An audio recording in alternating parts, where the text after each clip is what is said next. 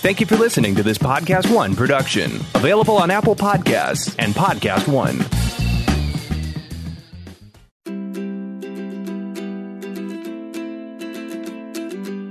I'm Rebecca Rothstein, and along with my co-host Leanne Daly, we'd like to welcome you to Say It Forward.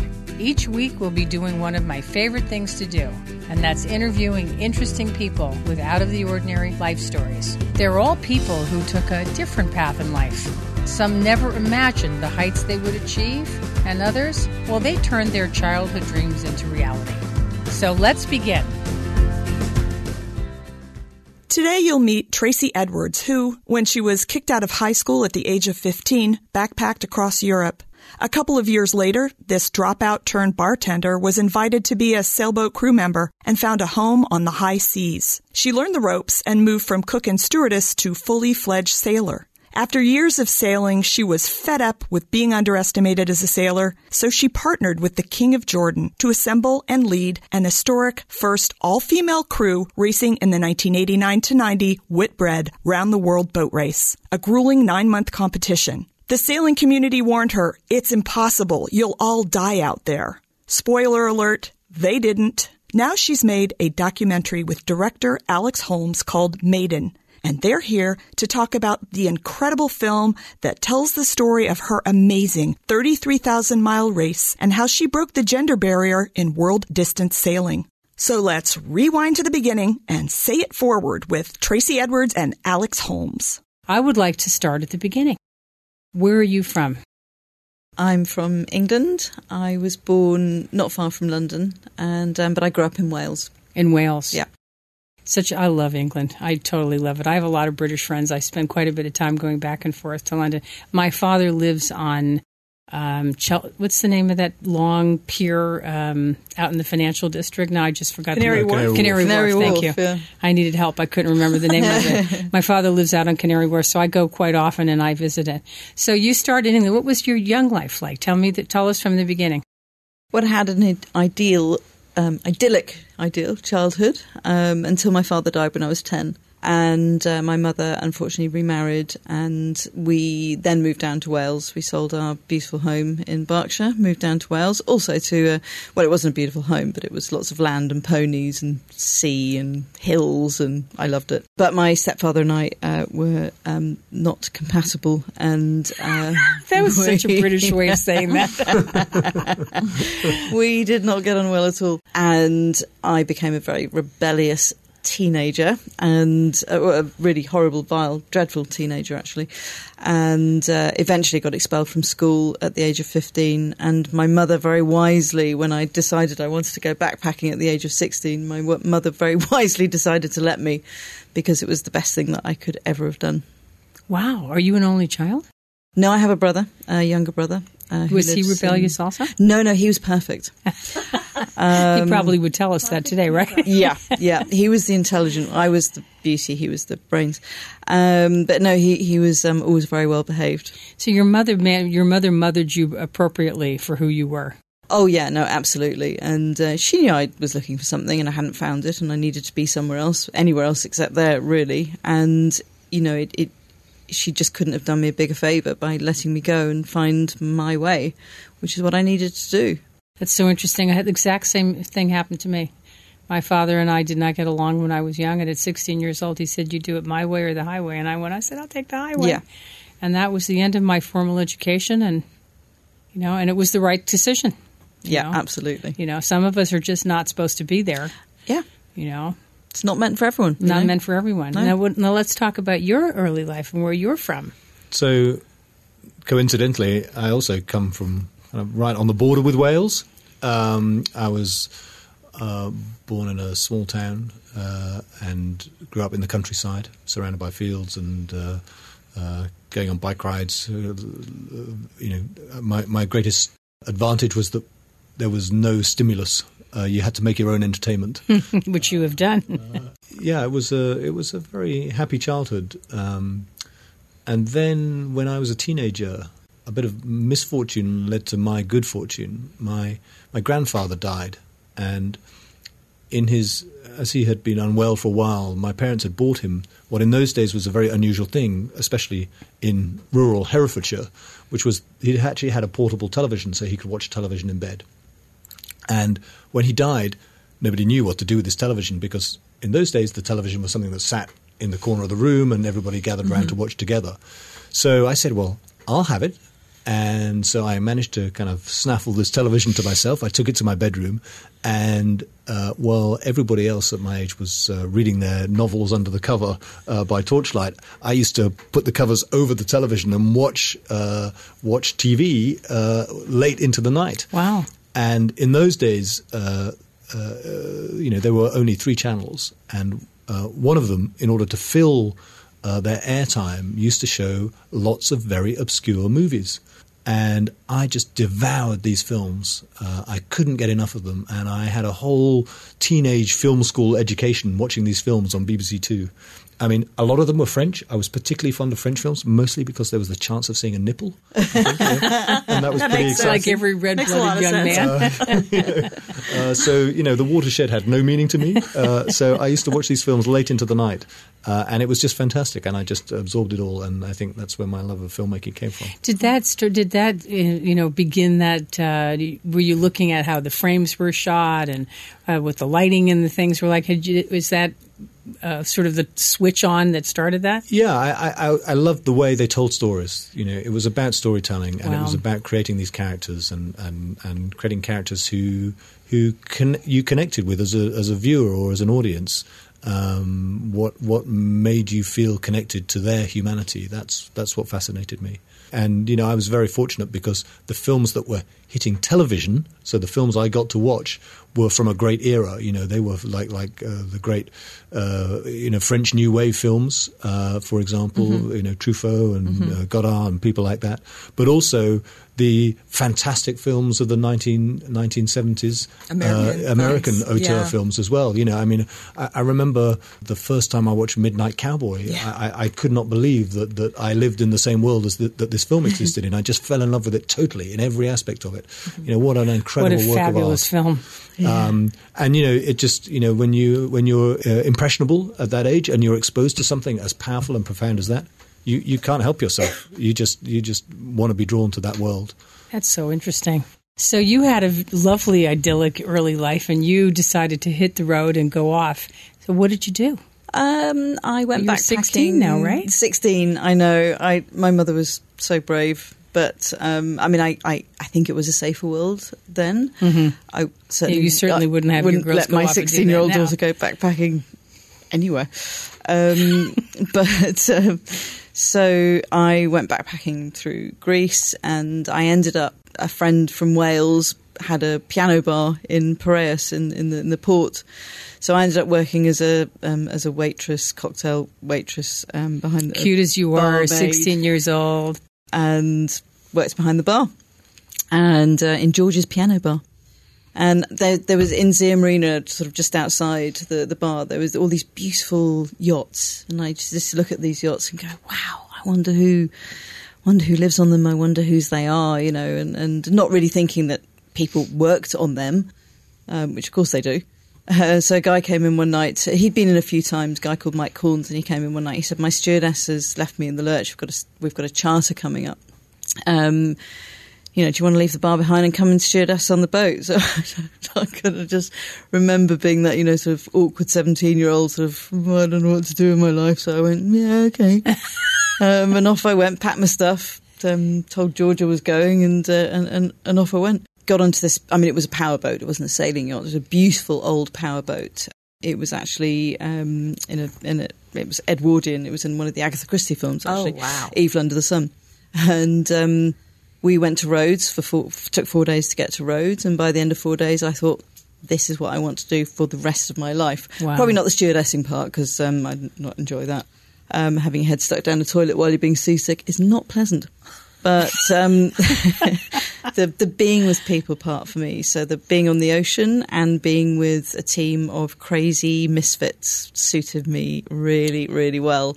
And I found my place in the world, basically. Were you also fascinated with the workings of how a boat moves through the air and the water. And was that part of it for you, or was it really just the society of crazy sailors? What was it?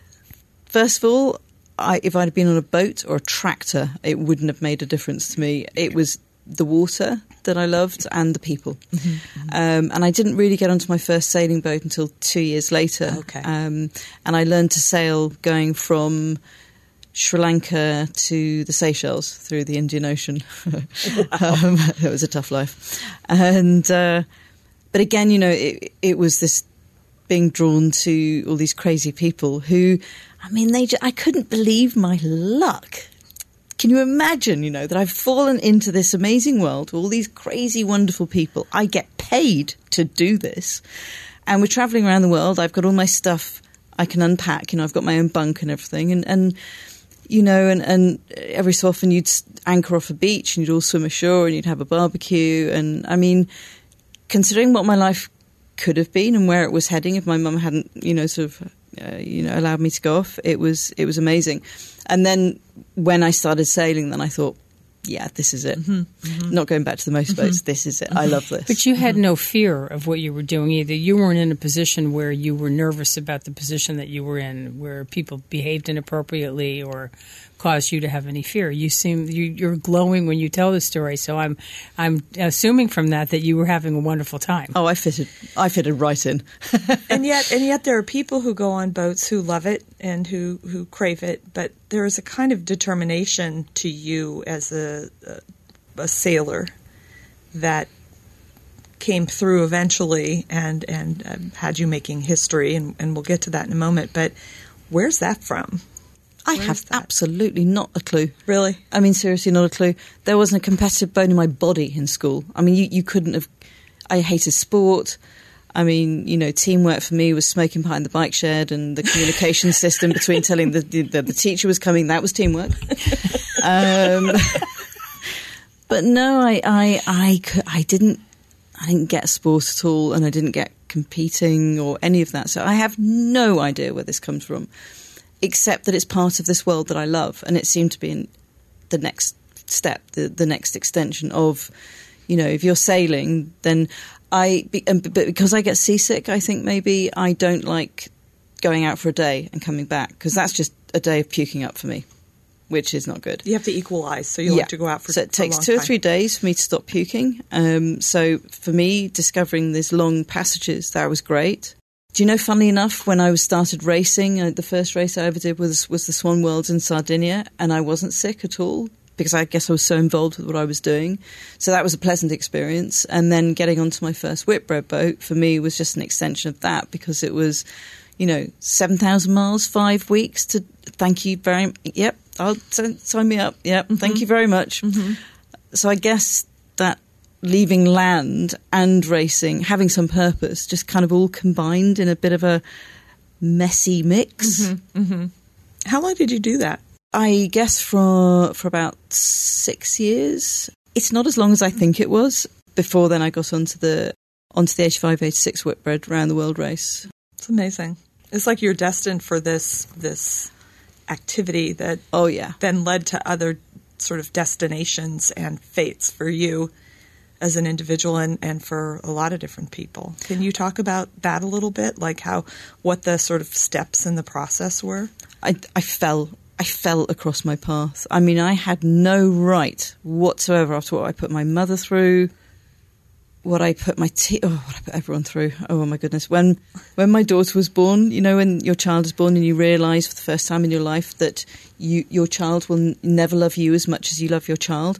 When I realised that, I just kept saying to my mum, "Oh God, Mum, I'm so sorry. Mum, I'm so sorry. I'm so sorry. Mum, I'm so sorry." I did the same thing when I had my first son, not the son that you just met, but my first son. I called my father and I just apologized because I was like, I didn't understand. No. It's crazy, right? Not a how clue. Deeply they love you incredible. And how you just don't understand. I know, and I pushed it to the point of... So sailing for me was just a really lucky... Wow, my future career, I just fell across the path.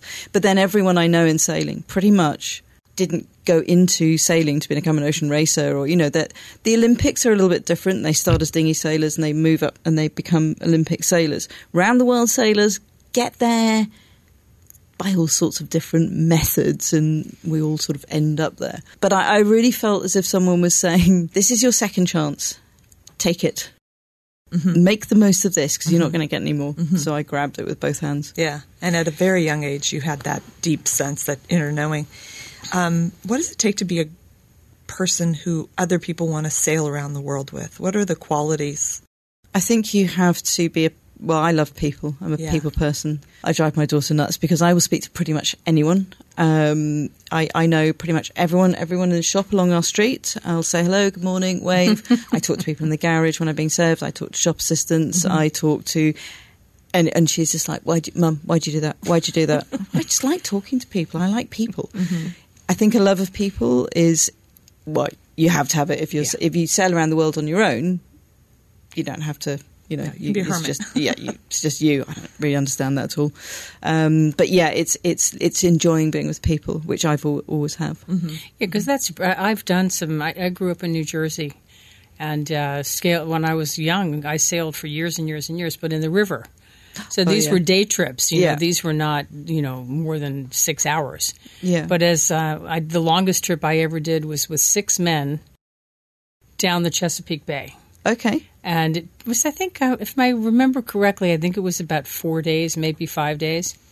It was the most horrible experience for me because I was on a boat with all these men and me, and they just assumed, which, by the way, you should never assume anything, that I would take care of those things, take care of the bathroom and the sheets the cooking. I'm looking at them, what in the world would make you think that that's what I want to do? Because I did not, come aboard so that I would be the chief cook and bottle washer. So I didn't enjoy that experience of being on a boat with a bunch of men, but I loved the experience of sailing. I love boats. I love sailing. I've sailed through the Greek islands. I just love it. And I have a house on the water, and it's my favorite place to be. Yeah. So I can understand the addiction. But you have really, you've reached levels that I can't think of anybody that has accomplished what you've accomplished. So I look at you like Billie Jean King, but just on the water. Yeah, that's really good. Yeah, I mean, can you take us back to sort of the time leading up to 1989? Like, how did you get the King of Jordan involved, and what was it that was, as a woman, getting the King of Jordan involved? What was the ultimate sort of moment where you're like, I've been underestimated too long, I've had it, and I'm going to do this? What was the sort of thought process? Yeah, and how many years, while you answer that, how many years into your sailing experience were you when that happened? Not very far. But then, and this is the thing, I wasn't a racing sailor, but I was a cruising sailor, and I'd done hundreds of thousands of ocean miles. More than actually some of the guys on the boat who'd just done around the Cairns racing. So it's all different types of experience all thrown into the pot. So I did the 85, 86 Whitbread because it just seemed like something that I should do in my sort of journey through the sailing world. And the only way you could get on a boat at that time was as a cook, as a girl. So there were 23 boats, about 230 crew, and 4 of us were girls. And one of them dropped out after the first leg, so 3 of us ended up, sort of completing the whole course. I honestly don't know why I wanted to do the Whitbread. It was just something I felt compelled to, put in my tick box, my list, I don't know. Yeah. But once I'd done the first leg, once you've done 7,000 miles over 5 weeks, there's no going back. It's an addiction. That's it. You're stuffed. I loved it, but I the guys were friends, and although they treated me extremely badly, they were just appalling. But I'm tough, and I put up with it, and I managed it, and I learned from them, and I absorbed. I was like a sponge, absorbing experience, information. And then when we won the second leg coming into New Zealand, I went from being that pain in the neck, having a bloody woman on the boat, to a bit of a lucky charm. And then I ended up with 17 older brothers, which is a nightmare for getting a date, as you can imagine. Trying to date one of the guys on Simon Le Bon's boat. And, and 17 guys going, well, we haven't met him. We need to meet him. Oh, shush. So getting to Cramp the end in your of- style. Oh, yeah, really, go away. At one point, I did wait for Drum to come in to meet him, and they all stood around me waiting at the same time. And it's like, oh, for goodness sake, this is just Were ridiculous. you ever uncomfortable being on the boat with all No, those men? never. Not a single No. inappropriate moment. No, never. And that's something I find really interesting. I think some of the girlfriends of these guys were a little bit like, well, obviously the only reason you're going on the boat is to, to screw our husbands. And I'm thinking, 5 weeks without washing, pizza bum, What's smelly. pizza bum? What Oh, is pizza bum? Salt water. Stop, It's just like stop there and nappy tell rash. Nappy rash. Okay. So yeah, we Monkey call butt. it pizza butt. Exactly. Yeah. So salt water, wet clothes, sitting on the deck, moving around. It's not good for the complexion. So butt. Now yeah. I get it. I mean, you don't wash your clothes, you don't wash yourself. Greasy hair, spotty skin, pizza bum. Yeah, that's a great way to get to sleep with your boyfriend. Yeah. As opposed to flying around with you guys, going to the salons, getting in looking wonderful. I used to get in looking like this. And they'd be all standing on the dock like this, hi, darling. And I'm like, yeah, really. So anyway, after the first leg, they were fine. They realised that Yeah. I was just there to race. Right. But the guys knew that as well, and I never gave off the wrong vibes, and they never, ever, not once did I ever feel in any situation where I would be worried or, yeah. And you were getting paid for this, right? Well, that might be an overestimation. We got some free T-shirts and some food and some pocket money. And this was in the days before we were professional sport.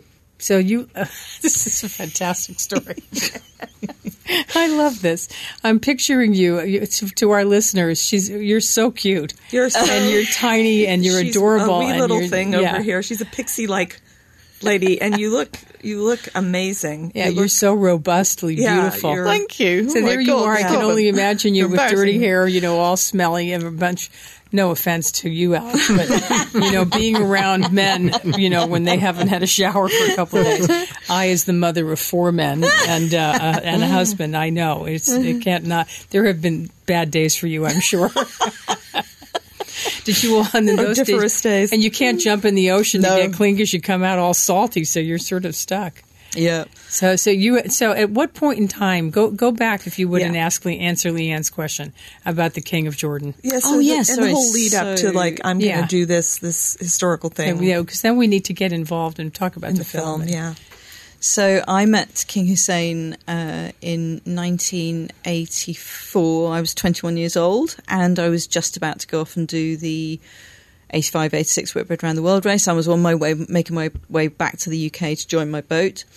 And I was looking for day work. It was in Newport, Rhode Island, and I was sort of working my passage home.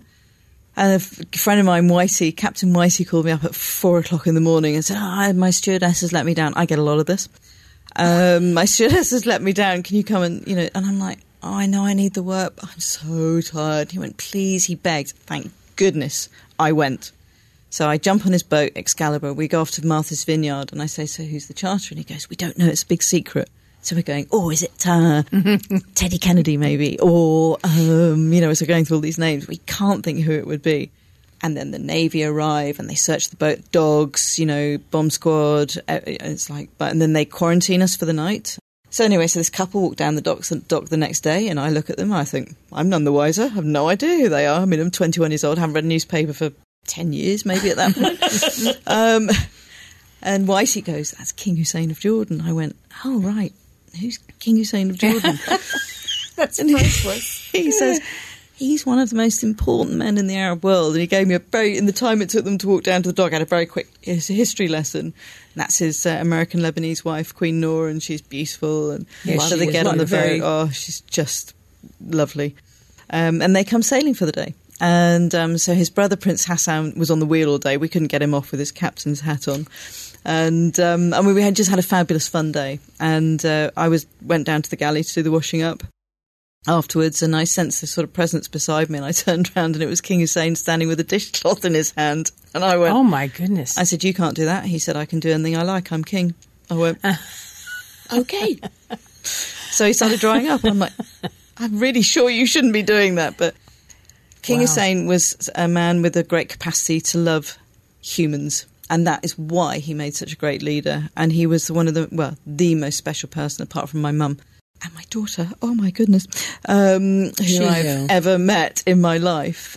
He collected people. Yeah. He was a collector of people, and actually I am a little bit as well now.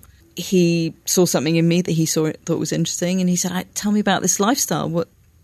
What is this, the way you live? So I said, well, I move from boat to boat, country to country. He said, you're like a Bedouin, which I didn't know at the time was a real compliment. Mm-hmm.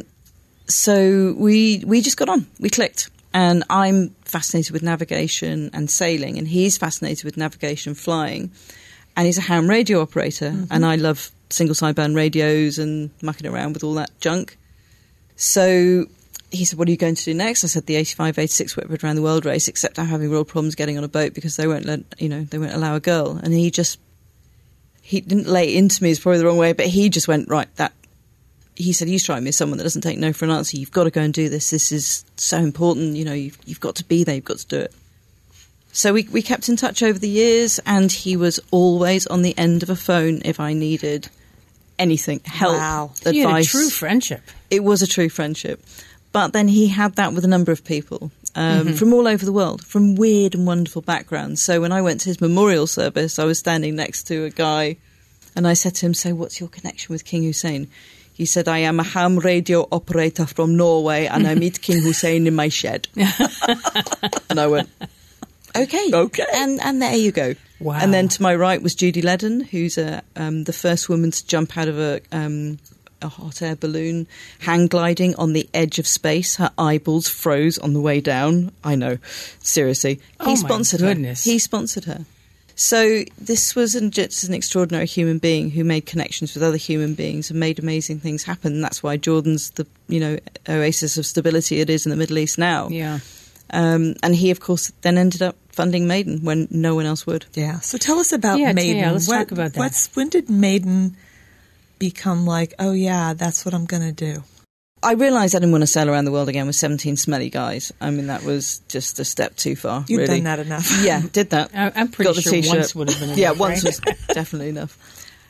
So it was for no more really than a very selfish reason that I wanted to sail around the world as a sailor, and the only way I could do that, I thought, was with a team of girls. So I thought, well, if I want it to happen, I've got to make it happen. So I'll put the first all-female crew together to sail around the world in my naive, wonderful ignorance at that time. Oh yeah, I'll just do that. Be fine. And of How course, old were you at this time? At this point, I was 22. Yeah, I mean, it just seemed to be the only way to get this thing done and to get out on the water as a sailor rather than as a skivvy. And so we put Maiden together. Got together this ragtag group of people and kind of made it up as we went along. We were told every inch of the way, every step of the way, you can't do this, you'll die. And for me, that was always so extraordinary because it wasn't you might die. It's people going, you're going to die. You will die. You will die.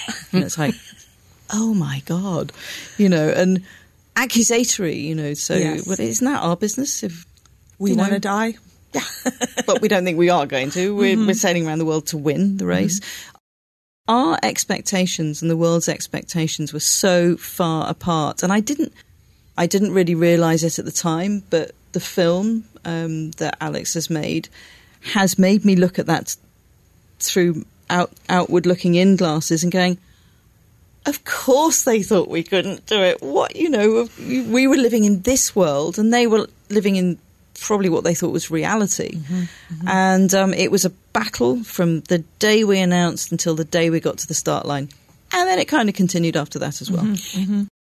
Now, no offense to women, but as a woman, I can only imagine what it would have been like to be alone with. How many women were you?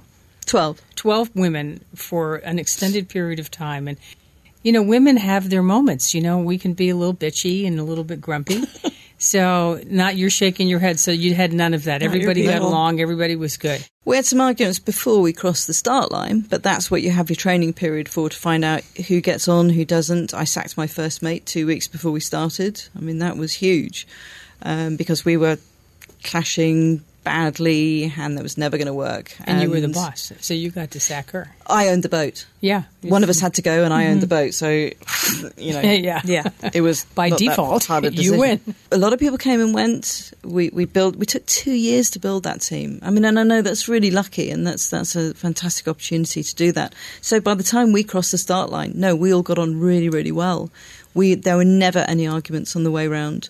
No bitchiness. No one speaking behind anyone else's back. That's a remarkable feat alone. I do wonder why. One of the things that we get thrown at me the most that I didn't understand was women don't get on. And I think, I get on with women. All the women I know get on with each other. I don't get that at all. Well, I speak about this publicly regularly, and I frequently say to women, to large groups of women, here's an idea. Be kind to each other. Absolutely. Wish each other well. Because women have a unique characteristic of being jealous and envious of other women, but not jealous and envious of men. And so I am constantly reinforcing, and much as you, I'm in a business that's almost all male business, and I'm successful in it. But I do tell the women that want to hear me speak for whatever reason. I say, be nice to each other. Yeah. Look out for each other. Don't be jealous because she's thinner than you. Yeah. Whatever it is that women have with each other. That's why I said, did you all get along? Because women are frequently not each other's best friends. Do you think that being out in the water with a force beyond yourselves might have just created that détente, let's call it, that relaxation of any sort of petty layers? Yeah, but I also do think these days what I'm finding at the moment is women are coming together and are supporting each other, especially in sailing and in sport. We're fighting a battle here, and I've felt for years that we need to come together, and the same as you. We have to be good to each other because no one else is going to do that for us. But I do feel that at the moment, especially as I say in sport, that women are standing up for each other and supporting each other and cheering each other on. And I think everything women do in sailing at the moment is and maybe we weren't doing that before, but I really feel that we're on it now. Were you and may it not be the case that's your experience of women, because the world sets women against each other. If you make it such a competitive environment that only a few of you can succeed, then of course you're going to try and get sharp elbows and from day one learn to be competitive against each other. Whereas I think that particularly in that race, the 89-90 race, you knew that the only way you would succeed was by being together. You weren't in competition with each other on that boat. No. You were in competition with everything else. Yeah. How long is that race? How many days? 9 weeks, months. 9 months. 9 months, yeah. And this was sponsored by the King. Yeah, well, Royal Jordanian Airlines, which obviously were you in touch with him while you were out on the water? Yeah, all the time. It's so fantastic. I know. He was an extraordinary man, and the world is a poorer place without him. Was this a big news story? No, we kept it very quiet. Not about your friendship, but the race. Was the race a big news story? Oh, massive. Yes. Huge. I remember it. I had friends who were big into sailing on the East Coast, and I remember hearing about it and following it. There have been the notable American sailors who have done the Whitbread as well. Yes, there have been quite a few. That's true. Alex, how did you find out about the story? Was it a story you followed when it was happening, or did you discover the story? I think I was aware of the race because, as Tracy says, it was a big event. I mean, these were big spectacle races. And it was the time of big spectacle racing in the U.S. at least. Yeah. 86, it started to become very popular to watch on television. Yeah. But it wasn't a world that I was especially interested in or knew about until one fateful evening when my daughter was leaving elementary school. She was 11 years old and about to move on to the next school. And they had what they called a celebration evening. And I have to admit, I went with a slightly heavy heart because she was my third child, and I'd been to 2 of these things already, and I knew that mostly what they involved was a lot of certificate giving, a lot of applause, and some not very good singing.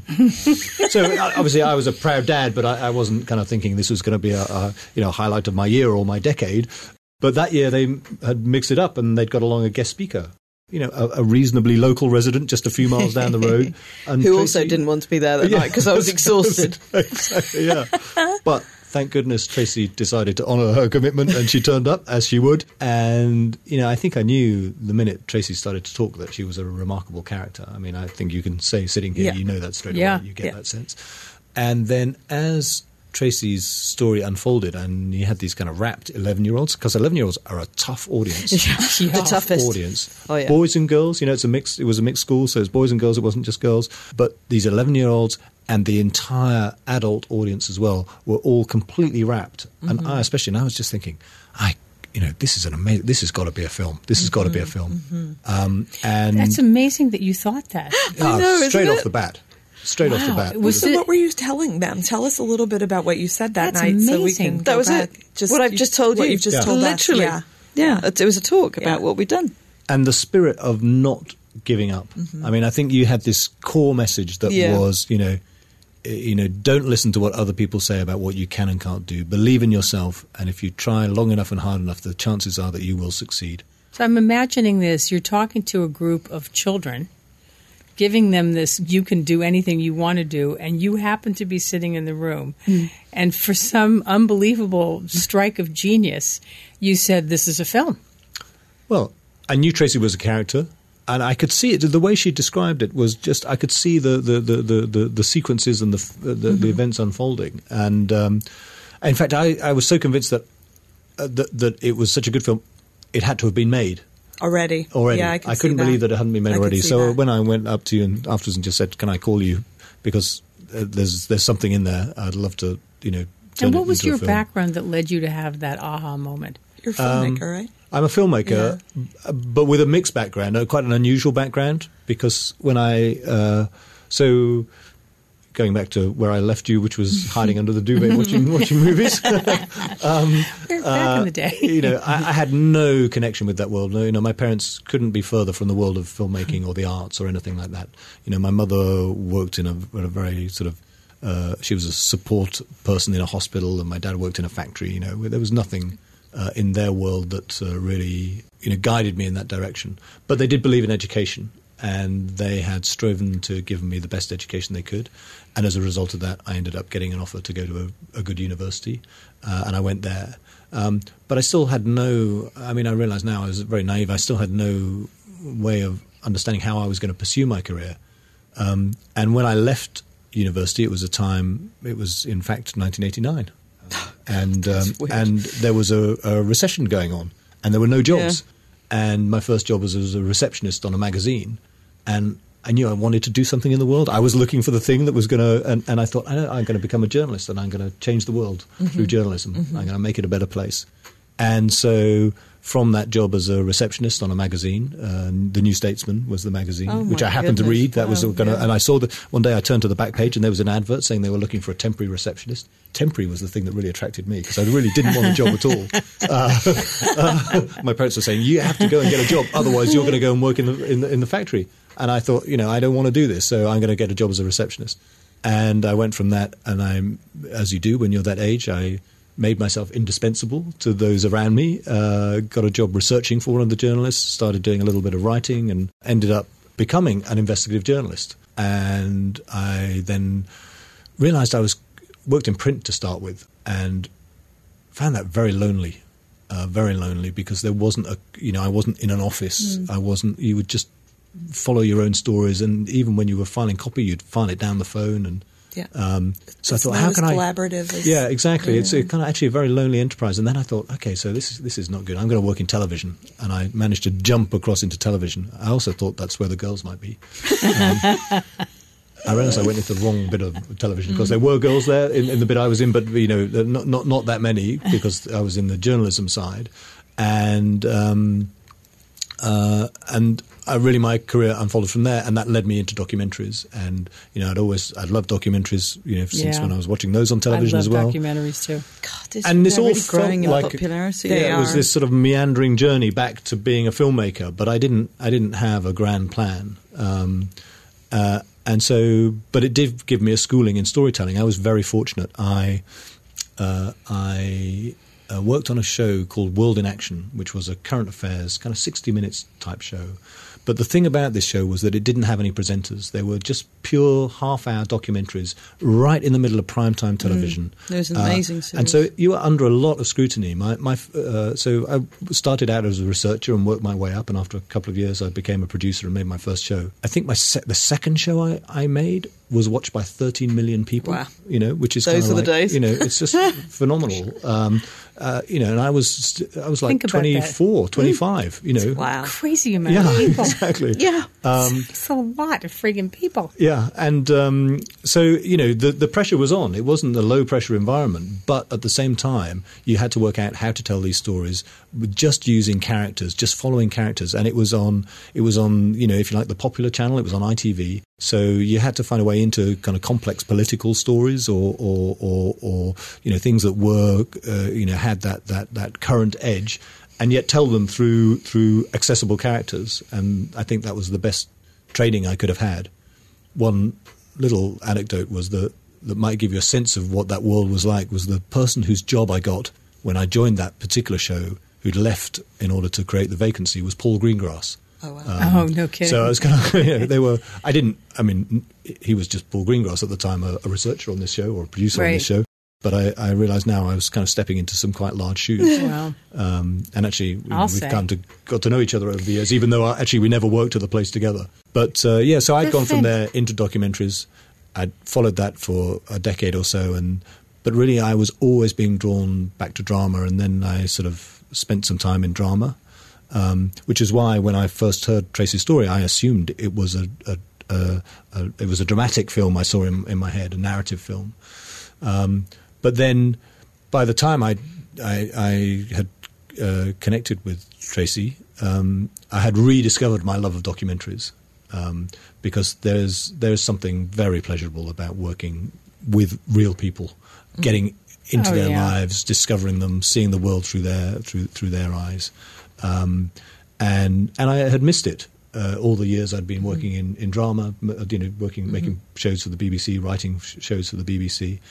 And so I had thought I was looking to kind of get this balance back in my life where I would continue working with drama, hopefully make a film, but also wanted to rekindle my connection with documentary.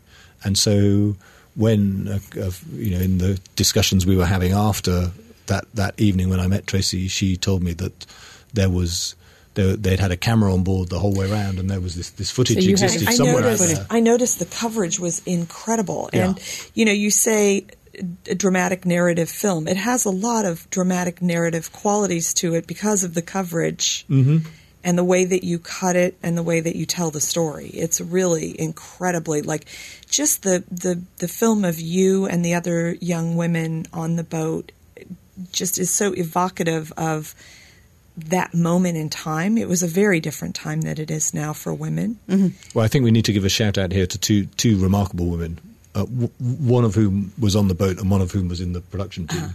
The first is the Tracy's childhood friend, Jo Gooding, who was the person mostly responsible for the camera work. Not exclusively, but she wielded the camera mostly. That's amazing. And what a gift to have that. Well, what was incredible about Jo's camera work was that she's not a camera woman. Well, is that she has this emotional intelligence, Jo. She kind of gets people and she sees them. And that came through in the way that she used the camera. And she let the camera hang on people. We saw lots of footage because there were other boats that had cameras on board. And you looked at the footage that came from those boats and there was just nothing. There was kind of like they tried to catch action, or they would give you very dry updates on where they were at. But Jo's gave you these soulful portraits of the crew. Yes. And it just kind of like your heart goes out to these people. So she was the first person. I mean, I have so much to thank her for in her camera work. It was amazing. The second person is the amazing editor who came to work with us on the show, Katie Breyer, who I met at a gallery opening, and I had just watched the film Virunga, which I had loved, and a mutual friend introduced us and said, I think you both work in the same business. And I said, so what do you do? And, I'm trying to get back into documentaries. I was saying, she said, I just made a documentary. It's this film Virunga. And I thought the Virunga was so wonderfully cut. That was my favourite thing about the film, was the editing of it.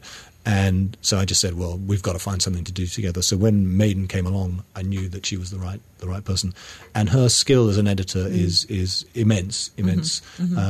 I sometimes, even in the late stages of post-production, I'd be, watching, maybe doing the sound mix or something, and I'd be looking at it thinking, oh my goodness, look at that. Look how she's chosen that particular bit of footage to go to next, and seeing things that she had sort of slipped in that I had been unaware of. And it was just a joy working with her. She is a very talented woman. And you had footage also from your childhood a little bit, right? Yeah, I mean, that's just extraordinary. When we first met and we were talking about this, and Alex said to me, so, I'm thinking of this, drama. And I went, oh, right, okay. He said, well, obviously there won't be any footage. I do remember thinking at the time, how bloody old do you think I am? I knew how big the cameras were in those days, Yeah, exactly. So I said, no, we filmed everything. I said, and also my mum has got boxes full of stuff. She followed us around the world. Your mom's alive, right? She died in 2012. Oh. So... As you are young, your mother could see, she must have been a little bit on the young side. Do you know what? My mum was my age now when she was following Maiden around the world, which is really weird for me. But she collected everything. I say, oh, Mum, please stop. She said, you'll thank me one day, and boy, was she right. Yeah, she got news clips from other countries on VHS video. Oh my goodness! And so when she died, and I sort of opened up all these boxes, there were all my childhood films. All the stuff from Maiden, new stuff. I mean, I handed over to Alex and Victoria these 4 massive boxes. They said, have you got, apart from the footage we found, have you got any footage? I went, I have this lot. So painstakingly going through all that lot of rubbish as well. Jigsaw puzzle. A real jigsaw What puzzle. a gift, though. That's amazing. So I want to talk a little bit about the sort of the moxie is the word that I would use for that you had. You did things like putting the crew in bathing suits and doing little saucy, provocative things for attention. Can you talk about some of the things and what the thoughts were that went into all of that? We would never have done that at the beginning. At the beginning, we were very businesslike. Although we were very clear we didn't want to be male clones. We're all girly girls. And hence the pink shorts and the grey t-shirts, which became our trademark. And when we used to sail into port, I remember someone saying to me, "God, you look like you've just been out for a day sail." And you look at the men's boats, they get in and they're all like, been around the world, beards and and all this sort of, and we'd sort of trot in like this, hello, with our hair all beautifully plaited by Mickey, hair by Mickey. And legs shaved and the whole sort of little white pop socks and everything. So for us, that was really important because we didn't want to be seen as becoming men, which often women are seen, if they're successful, they had to become a man to become successful. We didn't want that. So we were, sort of very much down that path anyway. And then I think because we started to do so well, we won the second leg and then we won the third leg.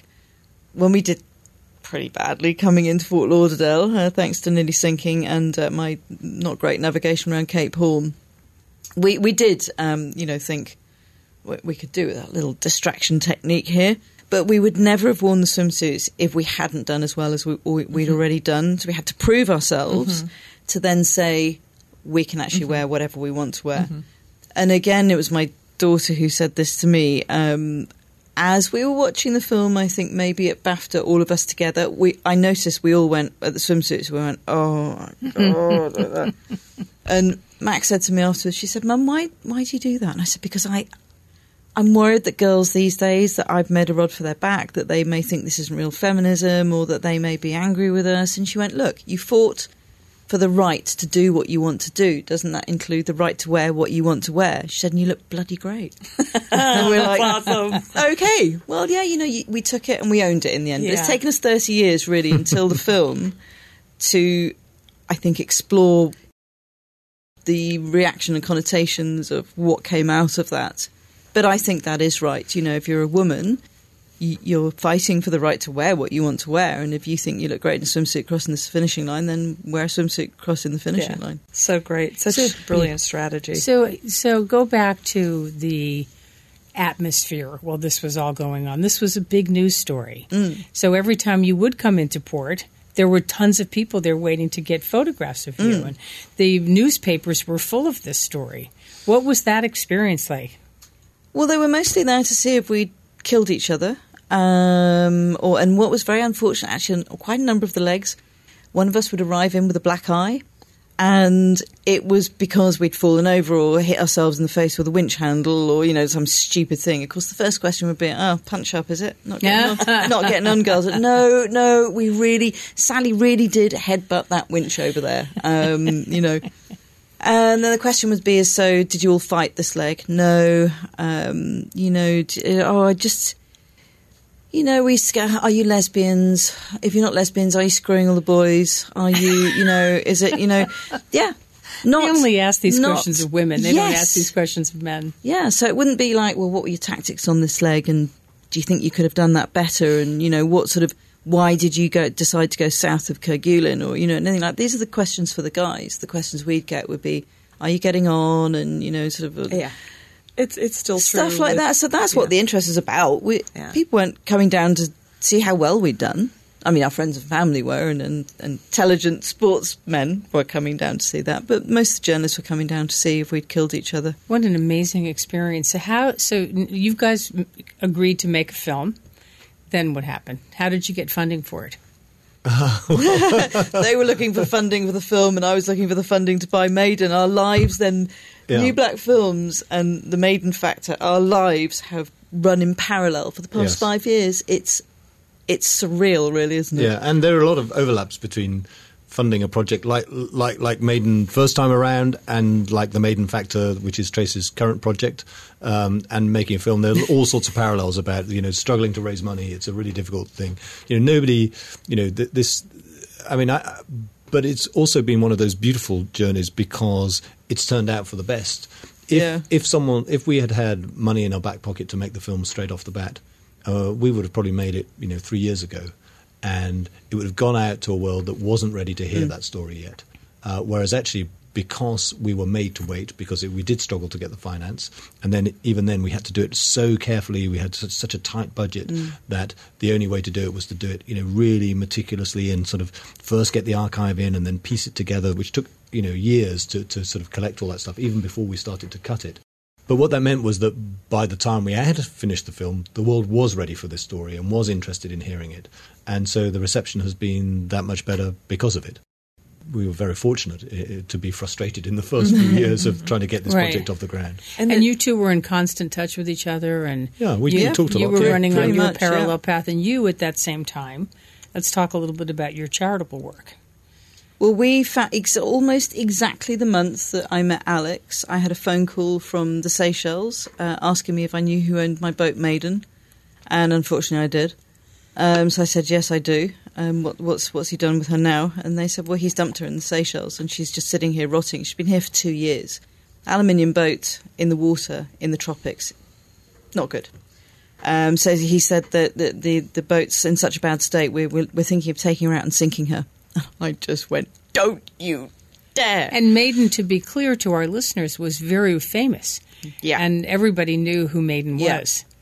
So I'd had to sell her at the end of the race because I had to pay the wages and, we still had no money at the end of the race. So another way in which it's like making a documentary film. Yes.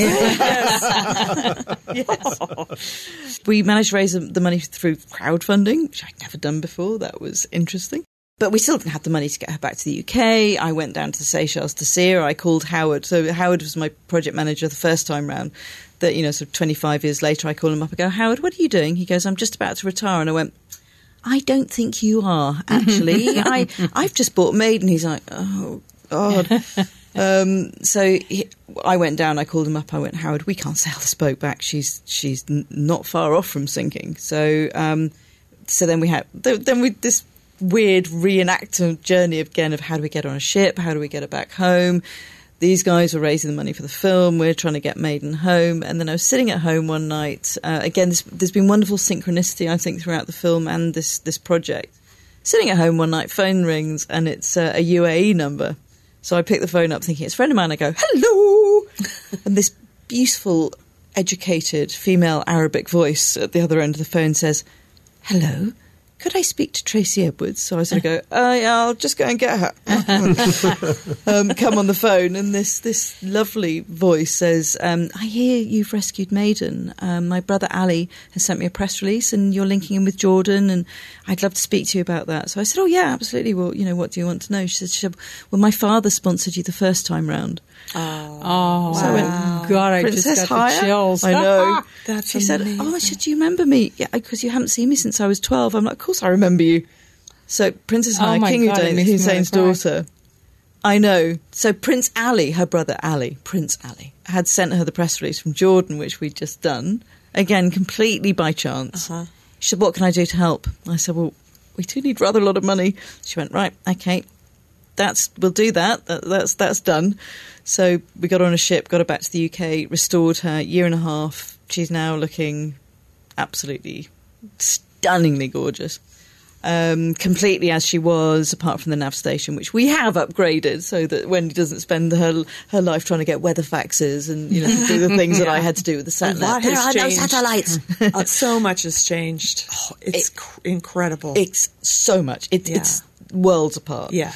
But everything else is pretty much the same. And so what I speaking to Princess Haya, I said, my thing is girls' education. I'm passionate about girls' education. I think we know that we can solve all the world's problems if every girl in the world has an equal education to a boy. She said, that's great with me, let's do that. So we started the Maiden Factor Foundation, which is a charity. And so Maiden is now doing a 2.5-year world tour, sailing around the world. I hope inspiring the next generation, but also sort of the nuts and bolts of it is raising funds and awareness for girls' education. Tell our listeners how they can find. What's the URL? Yeah. themaidenfactor.org. Okay. And where you can find everything out. It's themaidenfactor.org. One of the guys said to me, so when she came back, we were looking for a name for the project because we'd already had Maiden and I had Maiden 2. As this guy was lifting the boat out of the water, he said, do you recognise me? And I went, yeah, I remember you, because 27 years ago you put Maiden into the water, didn't you? And he went, do you remember me? I don't know, what do people think I have a bad memory or something? This is a running theme.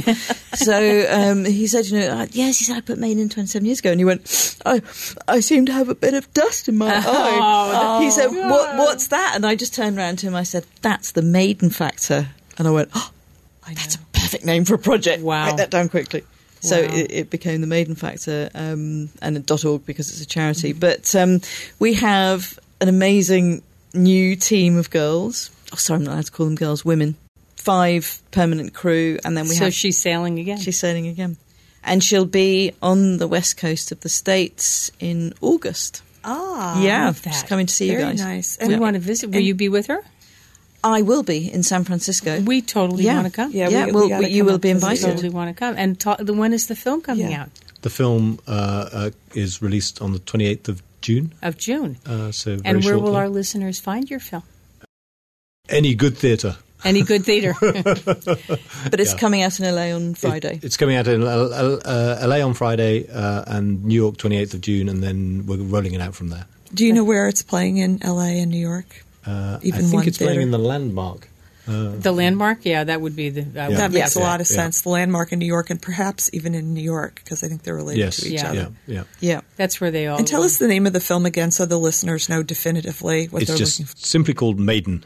It's so serendipitous that you two met each other. It's really...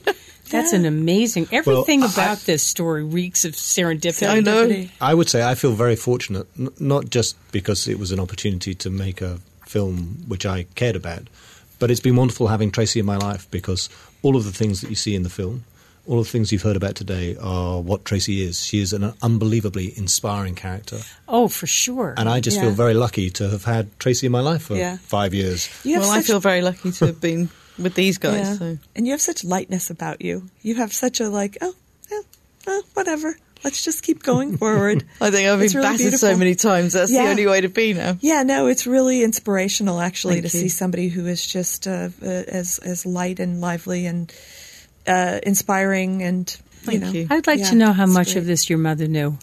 She didn't ever get to see us rescue Maiden, which I think is a shame. But she saw you sail Maiden. Oh, yeah. That And whole she came around the experience. world with us.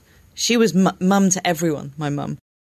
She came around in the 85, 86 race and became mum to the drum guys, because I was going out with one of the drum guys, and so she sort of installed herself in the drum house. And I know. And then she came around the world again with us on Maiden, and she would be loving this. I'm sad she missed this, but she's watching from somewhere. Wow, what an unbelievable story. We are so honored to have spent this time with you. Thank you so much. Before we close down, is there anything that you want to add that we didn't talk about?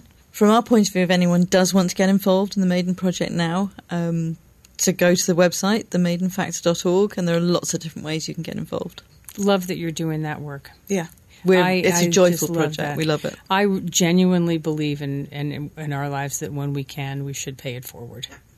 And from my point of view, if you're interested in uplifting sports documentaries or documentaries of other sorts, go to newblackfilms.com, because documentaries are very difficult to make even in the world of Netflix and this resurgence of interest. There's still things that you have to really nurture and work hard to produce.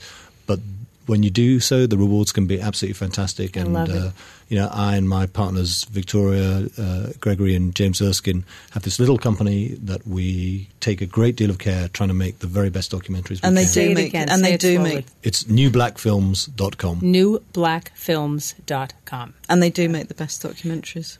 Not that I want to accuse you Brits of having funny accents, but I do want to make sure that we say New Black. I tell all my British friends, Jersey what did you say? I'll say it with my Indiana accent. New Black. It's so funny. I'm not kidding. I have so many British friends, I go, what? Thank you so much for coming. Thank you. What a joy. Really great. Enjoyed this conversation. Yay. Next on Say It Forward, Roy Bittan is an American piano and keyboard player best known as a member of Bruce Springsteen's E Street Band. He has spent decades with Springsteen both in the studio and on tour. During the past decade alone, those tours have grossed more than $800 million according to Billboard's Box Score archives. He's played to more than 8 million fans at more than 1,300 concerts. The Wrecking Ball Tour was one of the highest-grossing music tours of all time, playing to more than 3.5 million fans. Roy's also a producer in his own right, having produced Lucinda Williams' iconic album Car Wheels on a Gravel Road. He's contributed to countless other albums, as well as producing Patti Smythe, Don Henley, Chicago, Dire Straits, Ian Hunter, Peter Gabriel, Stevie Nicks, David Bowie, Bonnie Tyler, Bob Seger, Jackson Browne, Bob Dylan, and Meatloaf's Bat Out of Hell tour. To complete this illustrious career, he was inducted into the Rock and Roll Hall of Fame with the E Street Band in 2014. So join us when we find out what makes Roy so special and why the boss calls him the Professor, when we rewind to the beginning with Roy Bittan on the next Say It Forward. Thanks for listening to Say It Forward. Help us grow by subscribing to our podcast. Please subscribe on iTunes or at www.sayitforwardpodcast.com. Don't forget to rate and review us on the iTunes Store or like and follow us on Facebook and Instagram.